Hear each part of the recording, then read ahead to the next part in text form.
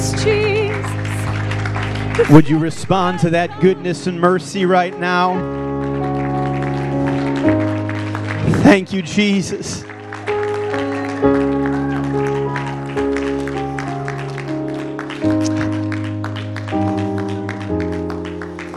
As they were singing, I just began to sit there and just replay situations and circumstances of my past. Moments where I was convinced it was over. Moments I was convinced I had really messed things up. Moments I was convinced we weren't going to be able to make the payments. Moments I was convinced the health concerns were going to become realities. And I didn't always see it. I couldn't always see it in the moment, but now as I've gotten through it, I can look back on it and I can say His goodness and His mercy. He's never left me. He's never forsaken me. He's never turned His back on me.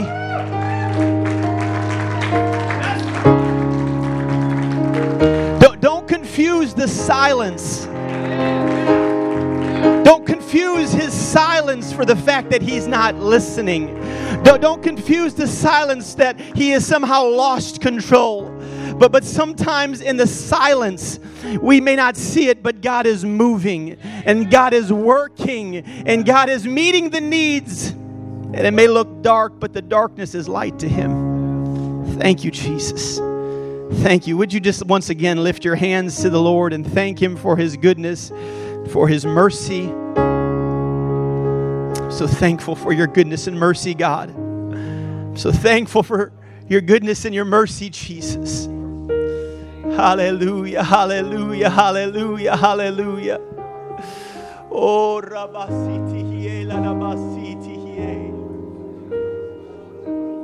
Jesus. Come on, just for a moment. He's moving in these aisles. There's someone who came here and they're depleted and you're empty and you've come to the end of your means and you are looking at a situation and you have no answer and you have in your own intellect and with what you've conferred with the experts, you have no idea what the next days or weeks or months.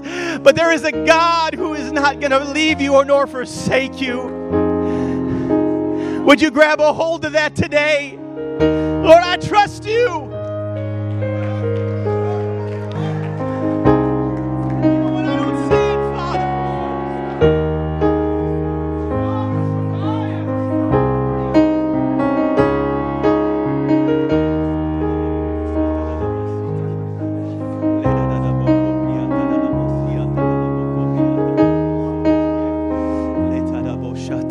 Thank you, Jesus. Thank you, Jesus. Thank you, Jesus. Thank you, Jesus. Thank you, Jesus. I direct your attention to the book of Acts, chapter 13. Thank you to this music team for your sensitivity. And thank you for you all being sensitive to what you feel in the Spirit today.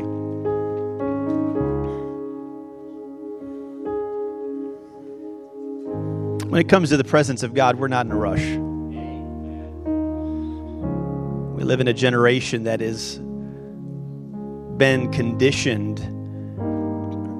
by an instant mentality. You don't have to wait for it. You can just buy it. You can subscribe to it. You can click on it.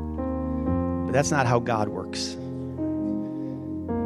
The prophet said His ways they're higher than our ways. His thoughts are beyond our thoughts. We only see things from a human perspective. But there comes a point where we have to realize that our human perspectives are only can see so much. He sees the bigger picture. Acts 13:22, we've been reading this over the course of the last 2 weeks. It said, when He had removed him being Saul, He raised up for them David as a king, to whom He also gave testimony and said, I have found David the son of Jesse, a man after my own heart, who will do all my will. Of this man's seed hath God, according to His promise, raised unto Israel a Savior, Jesus. David was a man after God's own heart. No one ever had that said of them. And we discussed how it's not really a singular moment that makes this statement true, but it's the sum total of his life. wasn't a singular attribute or characteristic, but it was the contents of his character. And when we begin to open the lid and look inside, we see that David was consistently humble. He was a man who, regardless of the platform, regardless of the stage, regardless of when people were looking at him or when people ignored him, he had the same spirit. And he prayed to keep that spirit. He said, God, I want a broken and contrite heart. We see that David continually prayed. He had a relationship with God. He relied on God. What's interesting about David, and I'll let you sit in a minute. What's interesting about David is, from what we can gather, he actually sinned more than Saul. We could actually say that what he did was worse than what Saul did. But what differentiated David from Saul is David had a teachable spirit. David constantly desired right standing with God. He constantly wanted to be in alignment with God. He said, Lord, take not your presence from me. Take this whole world. Take the child, take my family, take my wealth, take my kingdom, but don't take your spirit from me. Today I draw your attention to another focus, another facet of this diamond that's David's life. And that is that he courageously led.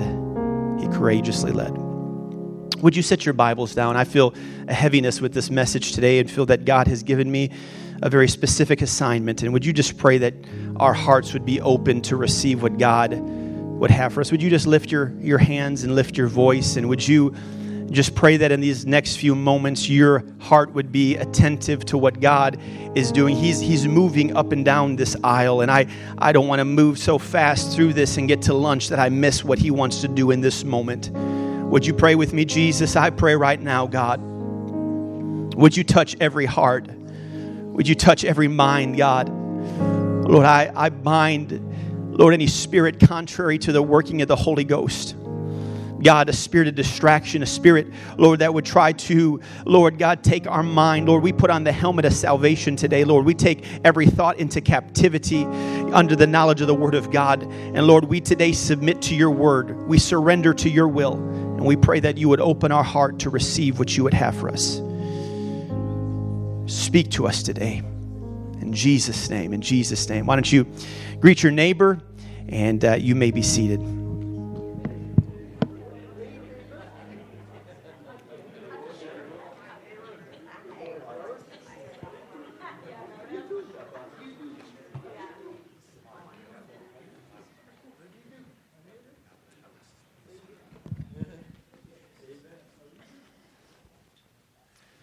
I don't think any of us would argue or doubt the fact that David was a man of courage.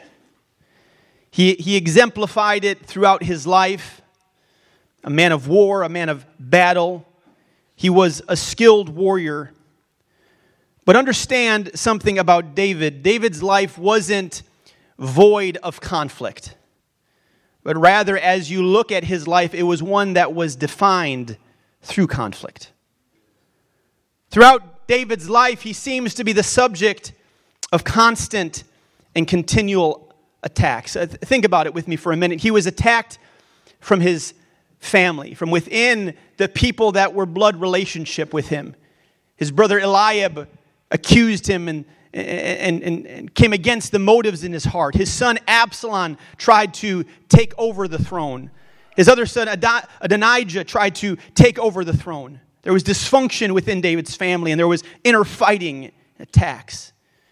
David was attacked by authority, continually on the run from Saul. When Saul wasn't trying to pin him back against a wall with a spear, he was seeking him like a dog with the armies of God, trying to find this man who was already anointed to be king. And then when Saul dies, we see that an illegitimate king, if I could say it that way, King Ishbosheth, Saul's relative, gets anointed, and he comes against David, and there's authority that tries to come against David and attack him. David was attacked by random men that we don't really get much understanding of who they are or why they would try to come against him. Shimei, who threw stones at David. Sheba, Nabal, who when David tried to have peace with him, he came against him. And ultimately, he was attacked by a real enemy. The Philistines, the Amalekites, the Moabites, the Ammonites, and the list just keeps going on and on. But with every attack, with every threat upon his life, with every insult, David continually responded with courage. He would respond with clear and decisive leadership. He would respond with resolve and bravery. He would never slink away in fear, but he always responded courageously. And it's clearly visible through all of this that the source of David's courage, the reason for his confidence, the source of the bravery that he stood on was due solely to David's confidence in his relationship with God. There are many examples of this within the scriptures, but I direct your attention to one. In Psalms 27, verse 1, we read it last week. David would pen and say, "The Lord is my light and my salvation.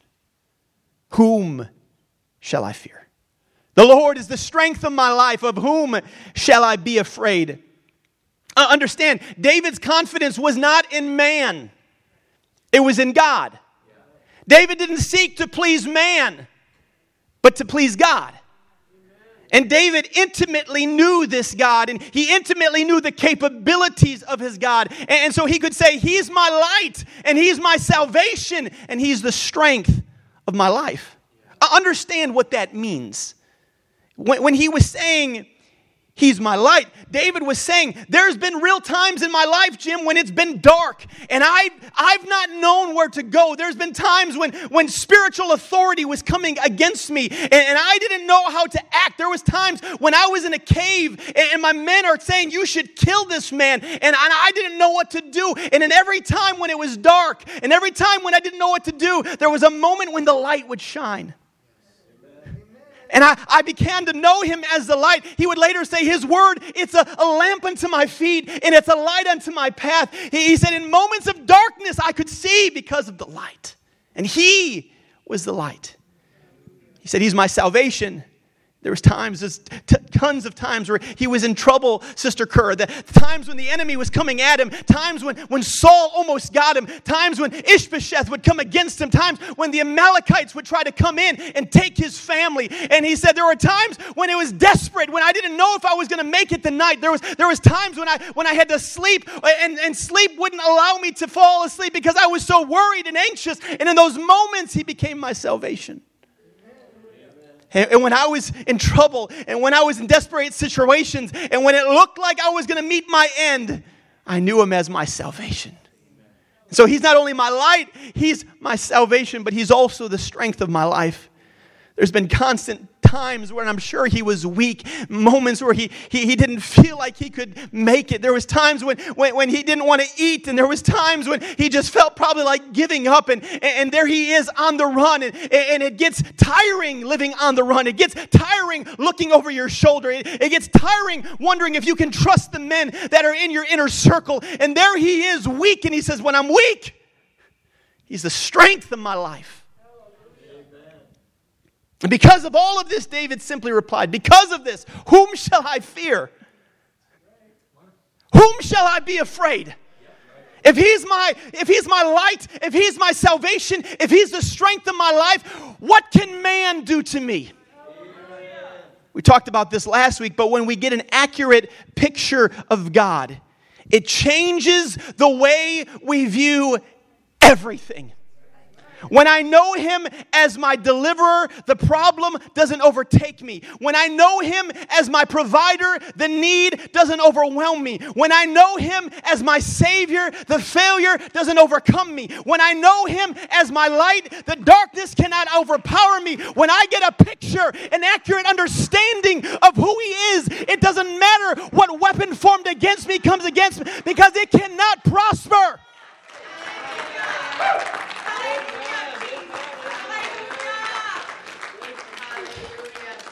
Paul would say this, "What then shall we say to these things? If God be for me, who can be against us?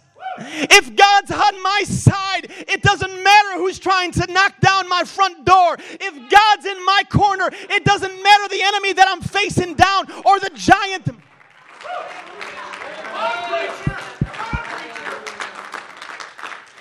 Daniel would later communicate what David confidently knew when he said the people of God, or the people who know their God, shall be strong and carry out great exploits.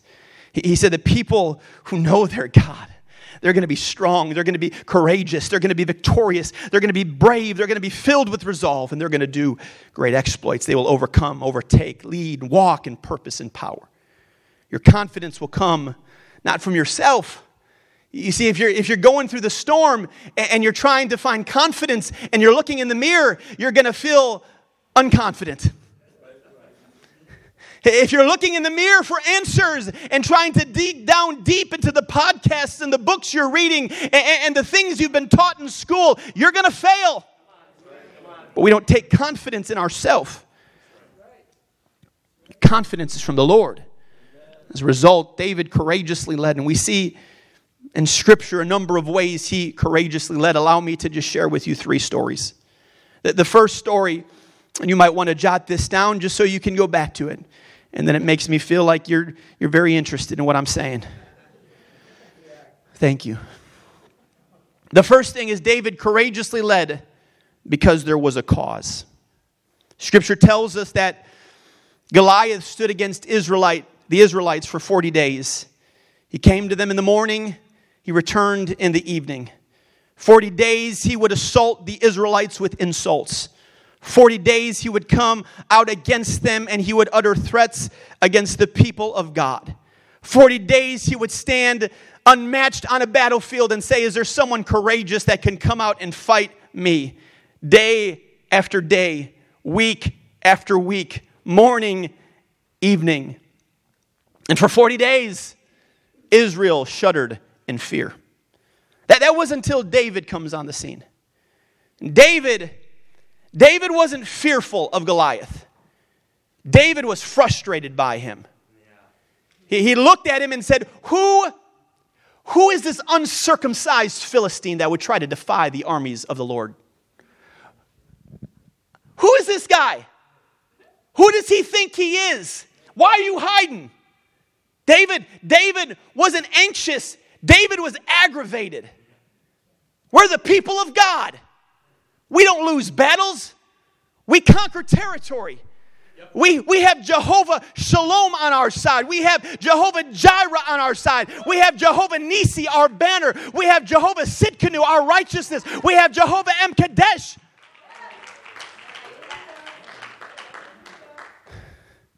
And David inquires on the reward. What's going to take to silence this foul mouth? What am I going to get? And anytime, understand that this is very symbolic of what happens in our life. David steps up and says, what's the deal? What can I get for doing this? And his brother Eliab says, I know the naughtiness in your heart. Who do you think you are? We've gotten accustomed to hiding. We're quite good at it. We're okay living in fear. We're okay being at a stalemate with the enemy. And David looks at him and says, is there not a cause? Here's a man insulting the people of God. Is there not a cause? Here's a man making a fool out of us. Is there not a cause to do something? And here's David, this little ruddy shepherd boy. Someone who's been forgotten on the backside of the wilderness. Someone who's been clearly frustrated by his brothers. Someone who didn't even maybe have the confidence of his king. But he didn't care about all that because there was a cause. He didn't care what other people thought about him. He didn't care about the insults leveled against him. He didn't care that he was forgotten one. He said, there's a cause. We know the story. David walks out on the battlefield, not with popular weapons, but with proven ones. Yes, he's small in the eyes of the giant, but he's big in the sight of God. And David goes to the giant, and the giant says, what is he going to send, a dog? Am I a dog that you send this little flea bag to come out? And David said, you come to me with a sword and with a spear and with a javelin.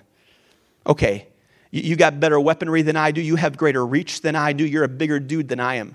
But I have something that you don't. You may come to me with weaponry, and you might have the finest weaponry, but I come to you in the name of the Lord of hosts, the God of the armies of Israel, whom I have defied. Where others hid in fear, David stepped out courageously because there was a cause. Where others talked about solutions, David became the answer because there was a cause. Where others dreamed of victory, David achieved victory because there was a cause. So what's your cause today? We can go on Google and we can type in and you can see that there are tons of causes that people give to. There's the Red Cross. There's Feeding America. There's the World Wildlife Foundation. There's the World Health Organization. These are all causes that people donate their time and effort to. But brothers and sisters, our cause is something so much greater. Our cause is focused on one day seeing our Savior face to face. Our cause is on saving people from fire and brimstone. Our cause is not temporal, but it's eternal. That there's a cause. We don't just come here to have fun.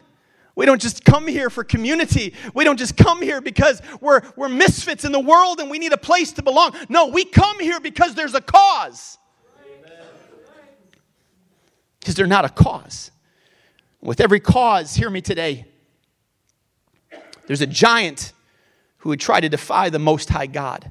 Giants that would spit accusations at you. Giants that are desiring you to cower in fear and walk in failure. Giants that want to stand in your way at every turn. Giants that want to present themselves in your place of employment. Giants that want to come against your family and want to come against your friends. Giants that want to overtake the people that used to sit in these pews.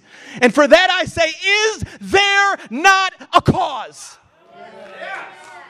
Is there not a cause worth fighting for? Is there not a calling worth fighting for? Is there not an unsaved loved one worth fighting for? Is there not a family member that's worth fighting for? Is there not a cause?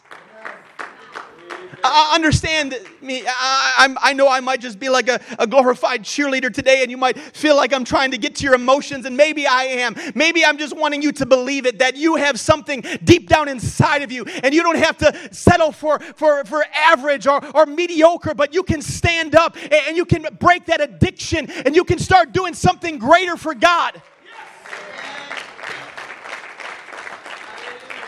You don't have to fight this on your own. You don't have to fight this with carnal weapons. You don't have to continue to accept defeat, because greater is He that's within you than he that is in the world. Like David, you can stand up and say, I don't come in my own power, but I come in the name of the Lord Jesus Christ. You see, it's at the name of Jesus that demons tremble. It's at the name of Jesus that every knee will bow and every tongue will confess. It's at the name of Jesus that strongholds are broken and chains are loosed. It's at the name of Jesus that we have victory. It's at the name of Jesus that we have salvation. It's at the name of Jesus that you're going to get your healing. It's at the name of Jesus that people are going to be filled with the gift of the Holy Ghost. It's at the name of Jesus that we bury them under the water in baptism. Everything we do is not in our name, but it's all in the name of Jesus.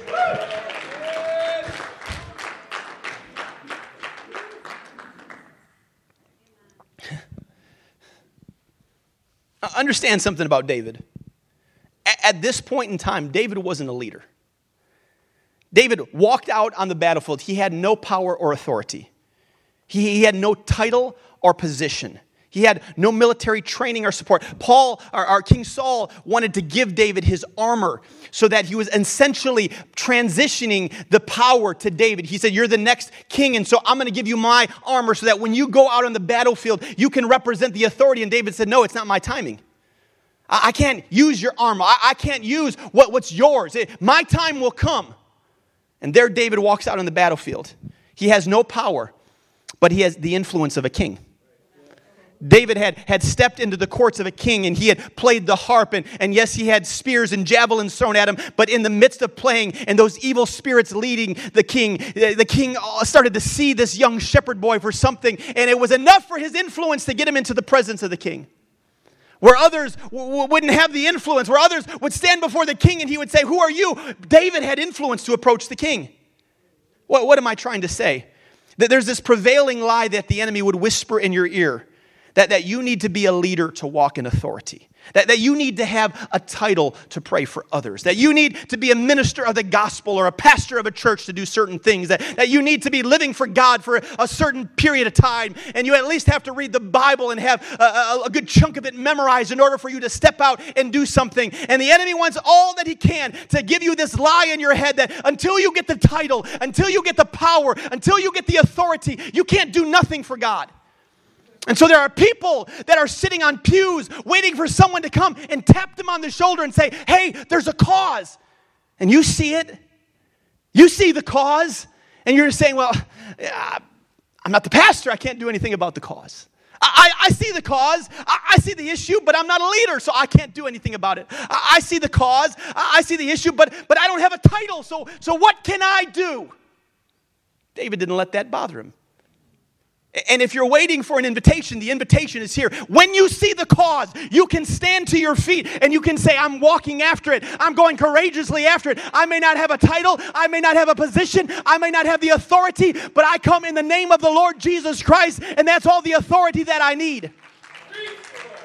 What am I trying to say? I'm trying to say that in your workforce, you can lay hands on the sick and they can recover. I'm trying to say that in your workplace, when someone says, I want this Holy Ghost, you don't have to say, come to my church. You don't have to say, let my pastor pray for you. You can say, well, I'm going to pray for you right now, and God's going to fill you with the baptism of the Holy Ghost. You see, where you go, the Spirit of the living God goes with you. Where you go, the power of the Almighty God goes with you, and you don't step out into battlefields in your own power and in your own ability, but you come in the name of the Lord Jesus Christ.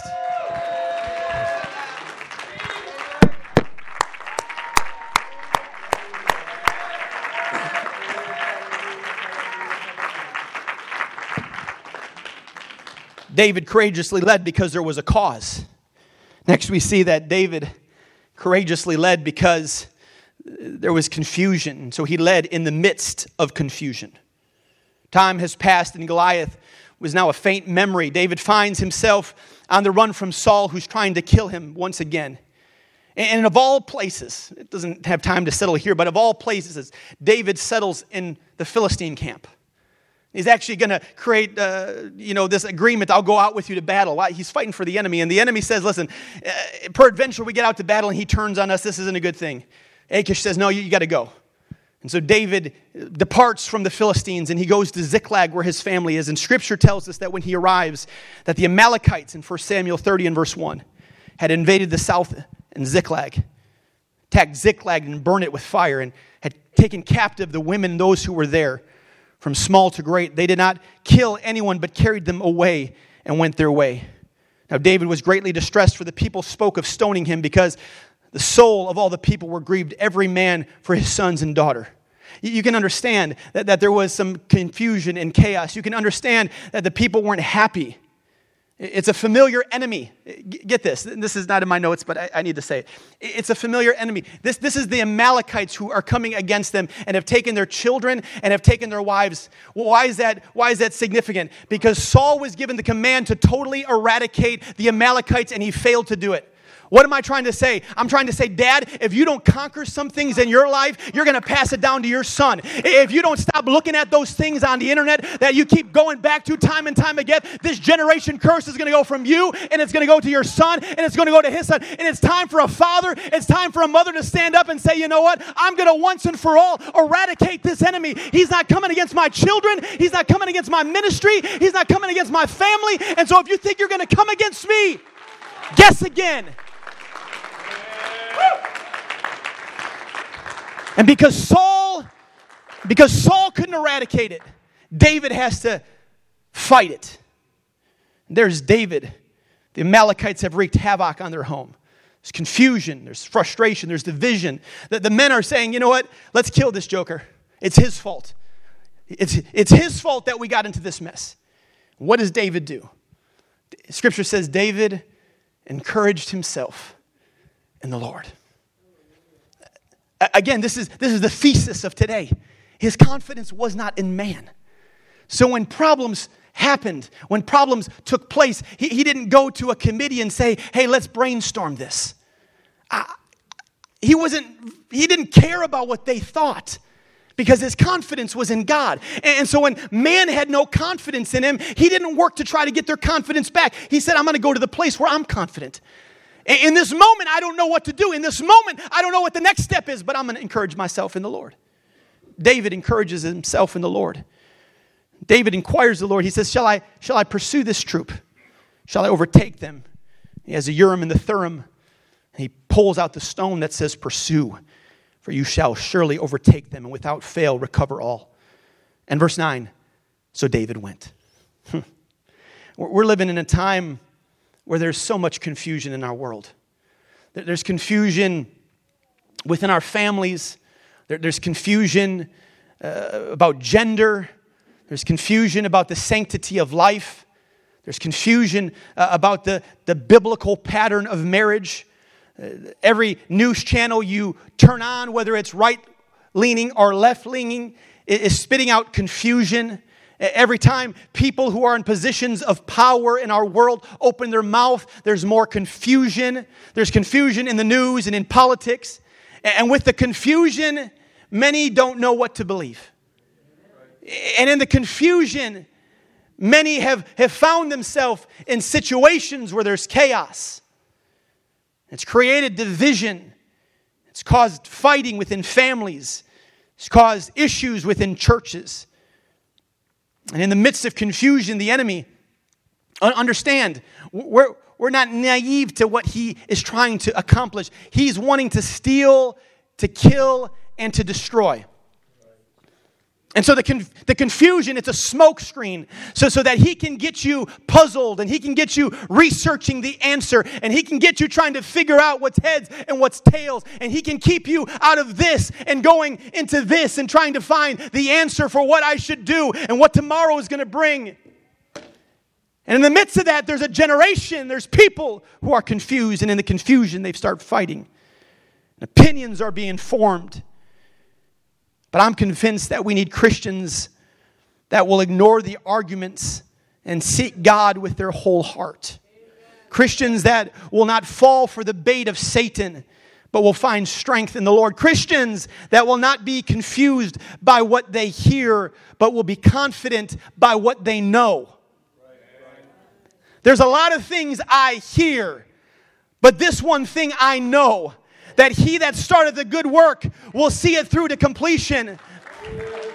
This I know, that I've never seen the righteous forsaken or his seed begging for bread.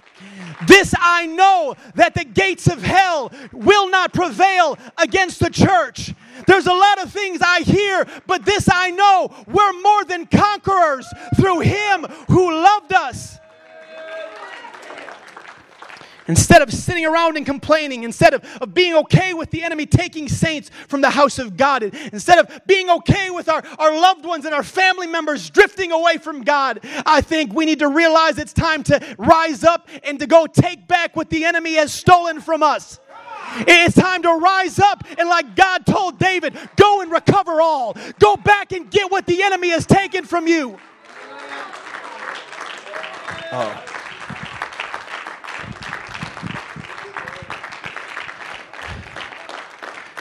Scripture says about Jesus, it says from the days of John the Baptist until now, the kingdom of heaven suffer violence, and the violent taketh by force. Well, that doesn't sound really Christian. That doesn't sound very Christ-like. Well, this is the message and the method of how Jesus came. He came with spiritual warfare in mind. And so the ministry of Jesus was not a politically correct ministry. The ministry of Jesus wasn't about walking on eggshells and making sure he didn't hurt feelings. No, the ministry of Jesus was to come against the Pharisees and the scribes. The ministry of Jesus was to shine light in dark places. And so he went to places where people said, you can't go. And he said, listen, I've come from the house of Israel.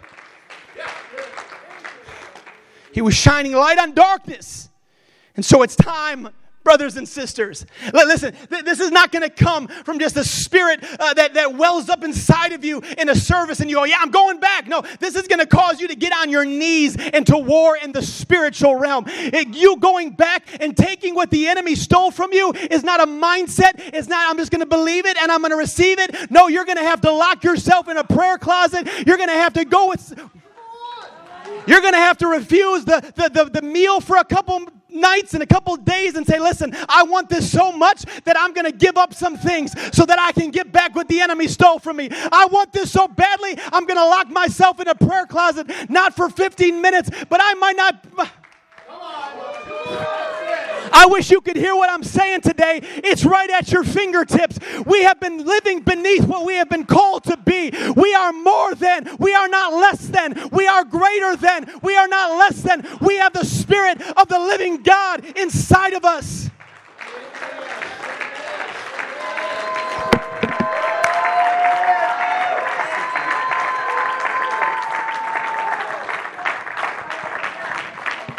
So I'm saying it's time to get your peace back. It's time to get your joy back. It's time to get your calling back. It's time to get those dreams back. It's time to get that unsaved loved one and that son and that daughter back. It's time to pick them from the gates of hell and say, I'm going to snatch one from the fire.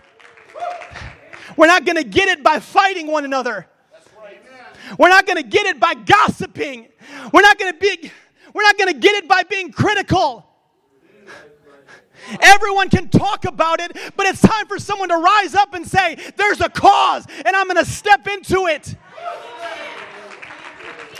I'm not waiting for you. I want you to know that. I'm not waiting for you to get behind me because there are 40,000 people in this community that need to know about Jesus. And so if you're coming with me or if you're not, it doesn't matter because I've made up my mind that I'm going to reach the lost. Lord, give us a burden for the lost. Give us a burden, Jesus. Hallelujah, Jesus. Hallelujah, Jesus. David courageously led in the midst of confusion. Lastly, we see David courageously led because there was a command. What do I mean by that? David was anointed king, but in the beginning it was only over the tribe of Judah. Because Ishbosheth was anointed, illegitimate as he was, but he was anointed king. Even though God had not called him, God had not anointed him. There was fighting between David and the house of Saul for 7 years. For 7 years, David patiently waited in Hebron. He knew he had been called to be the king of all of Israel, but for 7.5 years, he was only the king of Judah. There came a day when the people said, it's time to go. Ishbosheth has died. It's time to go to Jerusalem and to be the king over all of Israel. And David said, I was glad when they said unto me, let us go into the house of the Lord. And there David was. He was excited. He loved Jerusalem. David would sing songs about Jerusalem. He wrote psalms about the peace and praying for the peace of Jerusalem. He wrote songs about how he loved that old city, that city of Jerusalem. And when he gets to the city of Jerusalem, the place he dreamed to be, the place that he would go off to in his mind and remember how it used to be. As he walks through the city gates there, what it was supposed to be Jerusalem was Jebus. And there the Jebusites met him at the gate. And they wouldn't let David in. You're not coming in here. You're not our king. In verse 6, 2 Samuel chapter 5, David then led his men to Jerusalem to fight against the Jebusites, the original inhabitants of the land who were living there. The Jebusites taunted David, saying, you'll never get in here. Even the blind and the lame could keep you out. For the Jebusites thought they were safe. But verse 7 says, but David captured the fortress of Zion, which is now called the city of David. Now, understand something. Why is this important? Understand something. God was incredibly clear to the Israelites when they came out of Egypt and they roamed around for 40 years because of their disobedience to God, because they're murmuring and they're complaining. But there came a day when they were going to cross the Jordan River and go into the land of promise. And the Lord was very specific about what was to take place. He said there are some inhabitants that when you get into this land, because of the delay, there are some people that have taken residence in this place. And when you get in there, you're to drive them out. You're to destroy them. You're not to create covenant. Here's what he said in Deuteronomy 7:1. He said, when the Lord your God brings you into the land which you go to possess, and has cast out many nations before you, the Hittites, and the Girgashites, the Amorites, and the Canaanites, and the Perizzites, and the Hivites, and the Jebusites. 7 nations greater and mightier than you. And when the Lord your God delivers them over to you, you shall conquer them and utterly destroy. He said, the Lord your God is going to deliver them to you. You're not going to have to draw up the battle plan. You're not going to have to go through intensive training. The Lord has already given them to you because he's given you the land. You're to utterly destroy them. You shall make no covenant with them, nor show mercy to them. And God continually reminds the Israelites of this. And we see it in Exodus 23. We see it in Exodus 34. We see it in Numbers 33. We see it in Joshua 24. And without fail, every time God commands them, there's a long list of names. And at the end of the list is the Jebusites. Get rid of the Hittites. And they would. Cast out the Girgashites, and they did. Evict the Amorites and the Canaanites, and they would. Throw out the Perizzites and the Hivites, and they did. But then there were the Jebusites. The term Jebusites means trodden down or trampled underfoot. But there was one problem about the city of God. David would write a psalm, and we've sing it. He said, "Great is the Lord, greatly to be praised, in the city of our God, and the mountain of his holy hill. Beautiful for situation, the joy of the whole world, is Mount Zion on the side of the north, the city of the great King." We don't use that language, beautiful for situation, but what he's saying is this is an elevated city. And it's beautiful for every situation. Strategically, we can see the enemy coming from a while and afar off. It's beautiful. It's an elevated city, but we see it become a trodden down city. Yeah, it's the city of our God. Yeah, it's a holy city. But sadly, it had been trampled down underfoot by the Jebusites, and Israel had tolerated it. Scripture tells us that it wasn't for a lack of trying. Judah tried to fight against the Jebusites. Joshua 15:63, it says, "As for the Jebusites, the inhabitants of Jerusalem, the children of Judah could not drive them out. But the Jebusites dwell with the children of Judah at Jerusalem to this day." Benjamin said, we're going to have our try at this. Certainly, we can obey the command of God. And he's already given it to us. In Judges 1:21 said, "But the children of Benjamin did not drive out the Jebusites who inhabited Jerusalem. So the Jebusites dwell with the children of Benjamin in Jerusalem to this day." And instead of driving them out, they dwelt with them.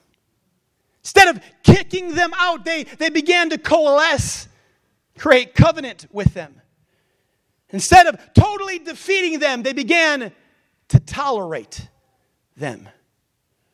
Jesus would later speak of the end times, and he would say this in Luke 21:24, "And they will fall by the edge of the sword," speaking of the tribulation, "and being led away captive into all nations. And Jerusalem will be trampled by Gentiles until the time of the Gentiles are fulfilled." I get the prophecy. I get what is being spoken of the tribulation. However, I also think that it speaks to right now.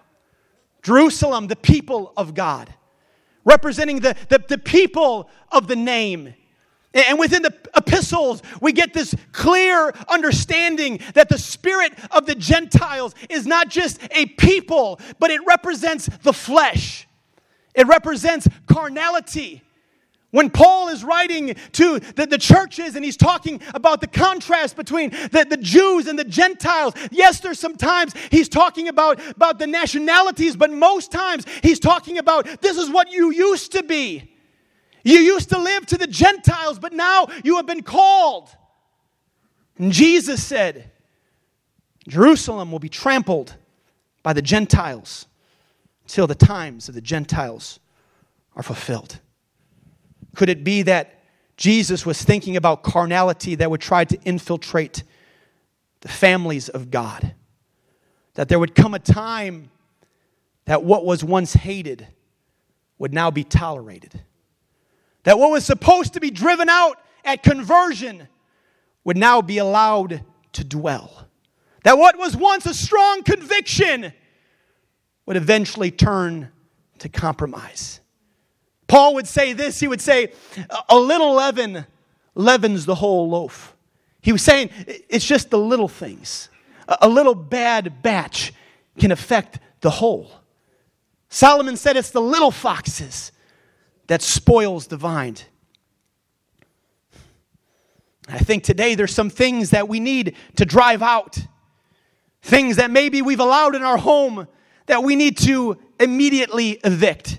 Things that have been residing in our house and today they need to go. Things that we've laughed at and allowed to entertain us, but they're not godly. And listen to me. Judah tried, but Judah couldn't get out the Jebusites. Praise is not enough to get out carnality. You can come here and you can shout and you can shake out all your bobby pins and you can dance in the presence of the Lord and you can go home and be just as carnal as you were before you walked into this place. There are certain things that take a father standing up and saying, not today, not in my house. There are certain things that take a mother that says, we're going to drive out compromise. I still believe what Paul said when he said, come out from among them and be ye separate, saith the Lord of hosts. Touch not the unclean, and I will receive you. The Lord said, don't touch it. Don't tolerate it.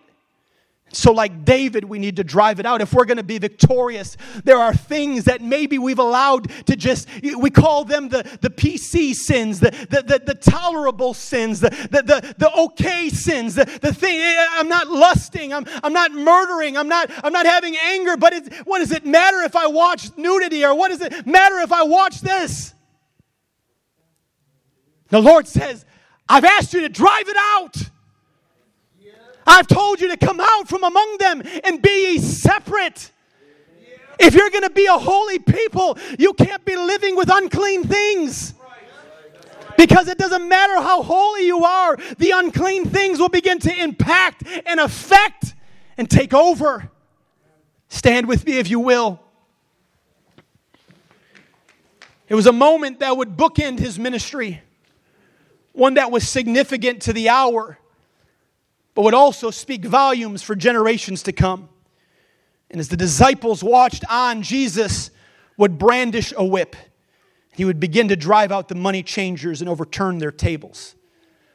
What was supposed to be sacred, what was supposed to be holy, had turned corrupt as priests began to cheat the visitors by forcing them to purchase approved sacrifices at an escalated or a higher cost. It was exploitation at its finest. It was done for financial gain. It was greed. It was elevating commercial gain over spiritual practices. And Jesus would not only do it at the beginning of his ministry, he would do it after the triumphal entry. And Jesus, the second time, would declare boldly, my house shall be called a house of prayer. And he looked at them and he said, but you have made it into a den of thieves. Scripture records that the first time that Jesus did this, disciples watched on in awe. And as they were watching what was taking place, their minds were quickened and they remembered what the prophet said. In John chapter 2 and verse 17, zeal for your house has eaten me up. Think about that statement. Jesus was so passionate about the house of God. He was so passionate about the things of God. He was so passionate, it had overtaken every part of him, that when he saw corruption, that when he saw what was unclean, courage rose up inside of him. And he said, I cannot tolerate this. And so what I'm asking today, I wonder if we could get a father or a mother or a child that could say, the passion for the house of God, it's eating me up. I can't continue to live this way.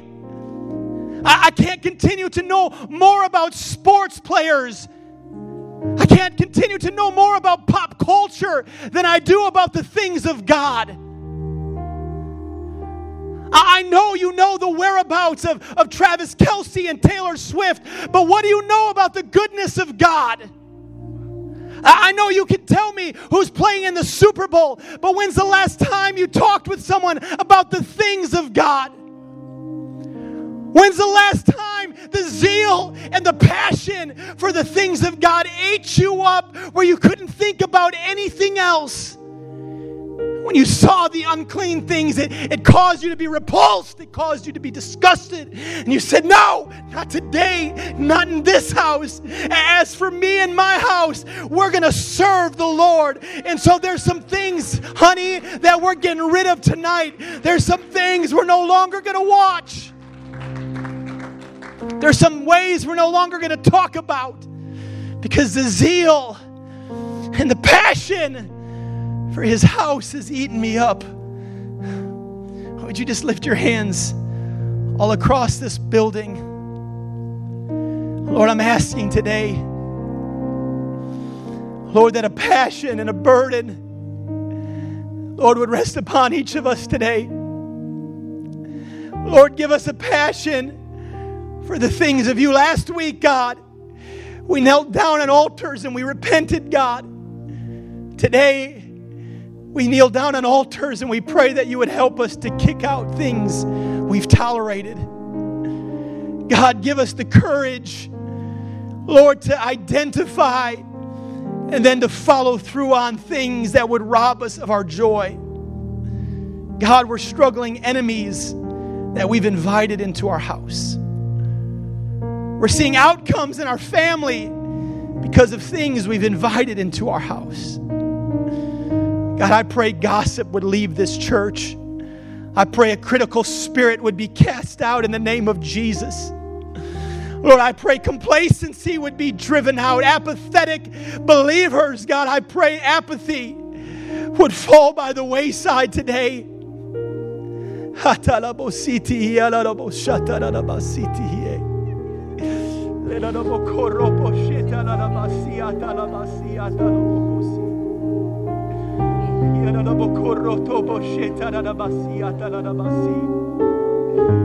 That's it. I wonder if you could lift your voice in this room. If you could make your way to this altar. I don't want you to kneel in defeat, but I wonder if you could stand in victory. If you could stand with resolve. You could stand with confidence that today is the day that things change. Today is the day this addiction is going to be kicked once and for all. Today is the day that I'm not going to tolerate the spirit of the Jebusites. I have some dreams that have been trampled down. I have some promises that have been stepped on. My passion, my fire has been trampled down, and it's not what it used to be. But God, I pray, stir me up, God. Stir up the fire, God. Like Jeremiah, let it be a fire shut up in my bones.